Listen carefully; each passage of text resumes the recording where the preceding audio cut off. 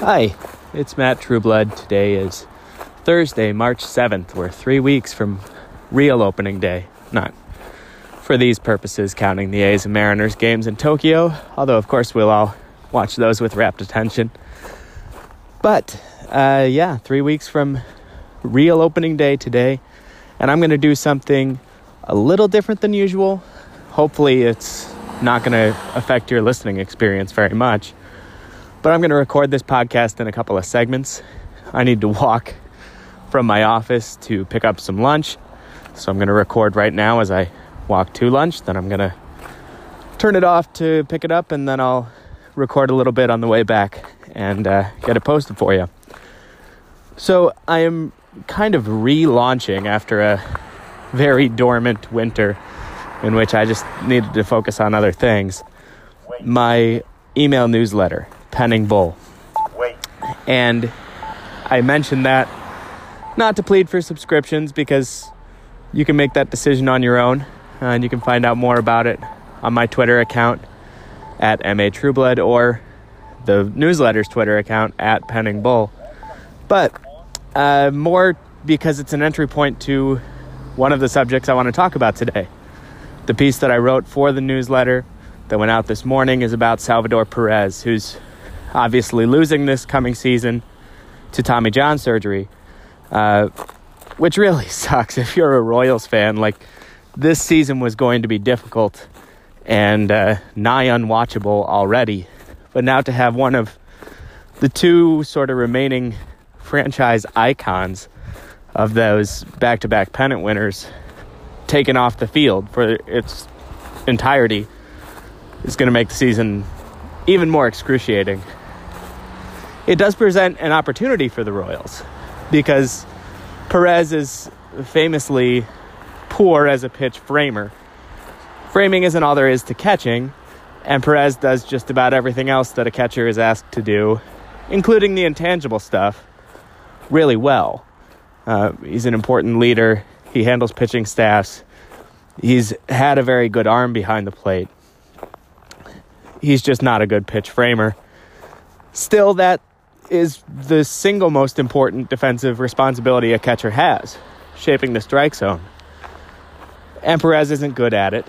And some of the research that went into the newsletter, I'm not going to break down the numbers because reading off lists of numbers doesn't make for great audio, but some of the research I did focused on his arm and the way that StatCast's pop times and average arm strength on throws from home to second to try and catch base stealers over the last few years, it's already trending in the wrong direction. And to now have a very serious elbow injury, albeit one that may just be an exacerbation of what had already been kind of a nagging problem, still it's a red flag for his future behind the plate. Because if there's already one thing that he's not doing well, and now there could very well be another that he's just never good at again, it's a concern. So it opens a door for the Royals with this entire season's worth of plate appearances and innings to catch to try out some other options. And they don't need to focus solely on their in-house options. They could go and sign Martin Maldonado, who's still a free agent. They could look to gobble up one of what looks like it could be a handful of kind of extraneous catcher options, guys who still have some promise left, still have certain things they do well or are young and, possessed of at least one intriguing tool, but who look like they'll be squeezed off the rosters of especially some contending teams. So I wrote a little bit about how the Royals could go searching for one of them, try them out as a catcher. Now, in a perfect world, I still think you want Perez to come back and be your starting catcher next season. He's got 2 more years on his contract beyond 2019.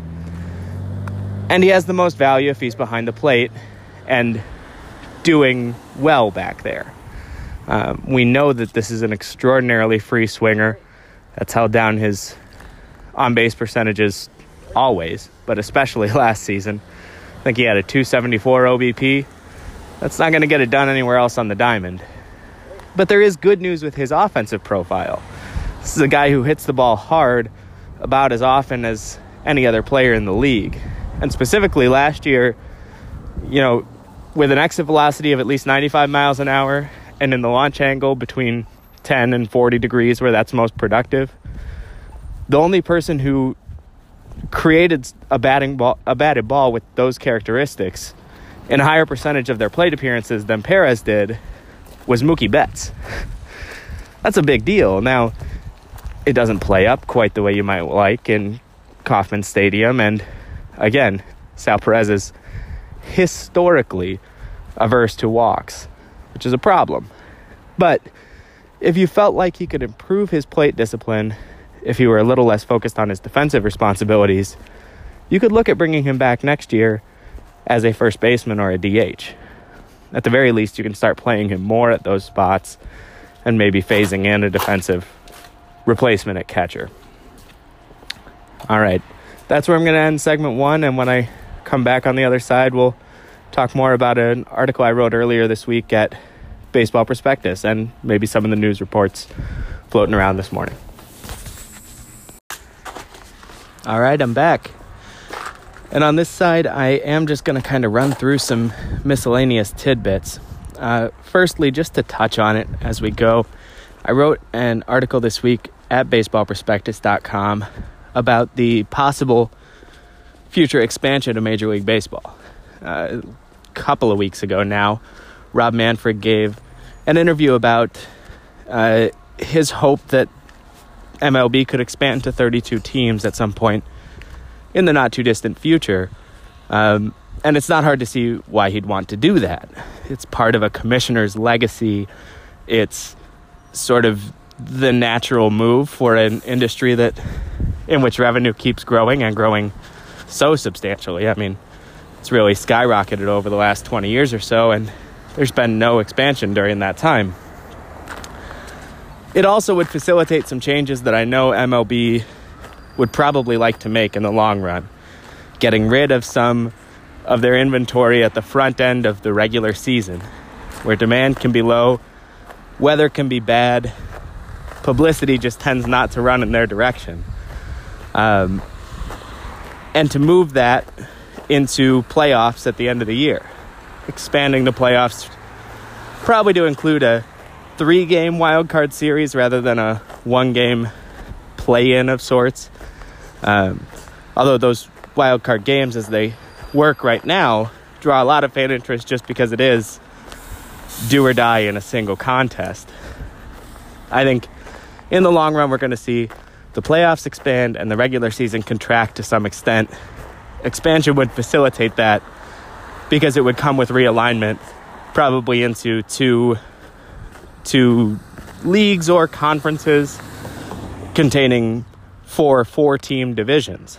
And things get a lot simpler from there if you do want to expand the playoff format.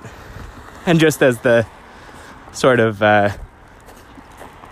traditionalism kind of gets broken up by those additions, it gets easier to say, and we're not going to play 162 regular season contests anymore. Whether they scale it back to 154 or even 144 games. And I think it'll be 144 in the long run, probably not in the short. But again, in either case, expansion is what will sort of accommodate those changes. Now, there are a lot of roadblocks to those, and that's what I kind of detail in the article at BP, which I encourage you to check out. There are environmental concerns with that.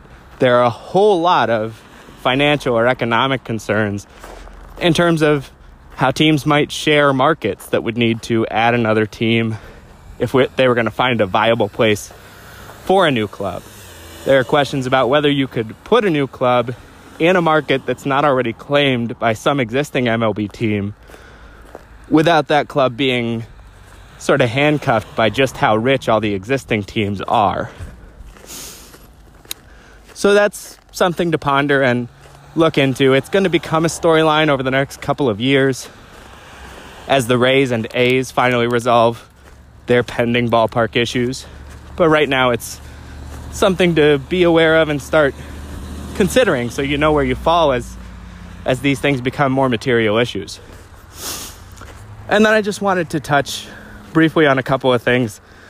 There have been stories popping up everywhere, but a couple specifically. One at The Athletic, which is sort of where you expect to find stuff like this, from Sahadev Sharma on the Cubs pitching lab and the way that they have changed the degree and the methodology by which technology informs their pitching infrastructure, their instruction, their pitch design, their player development.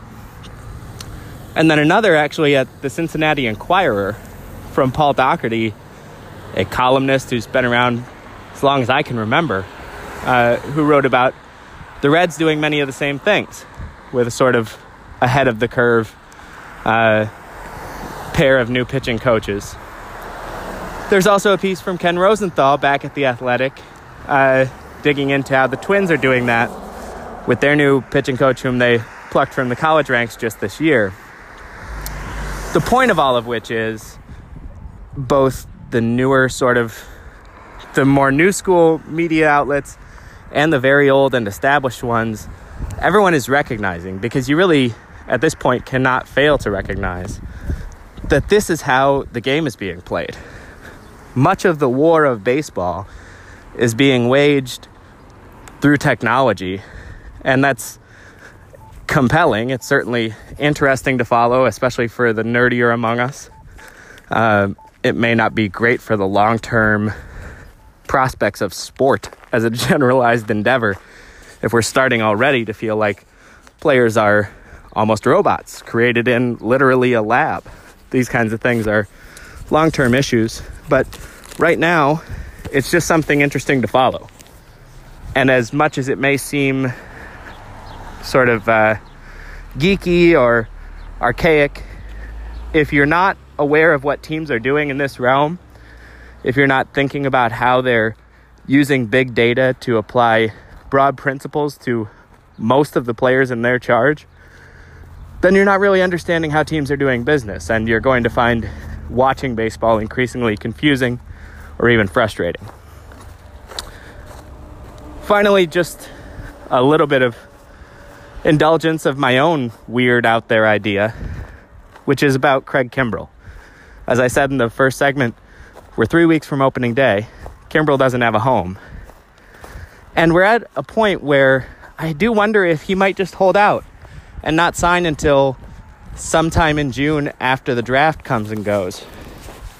At that point, his market value would go up because he'd no longer be attached to draft pick compensation. Just as importantly, that's the time when teams start going shopping for the bullpen improvements they need to be not just a playoff contender, but a World Series contender.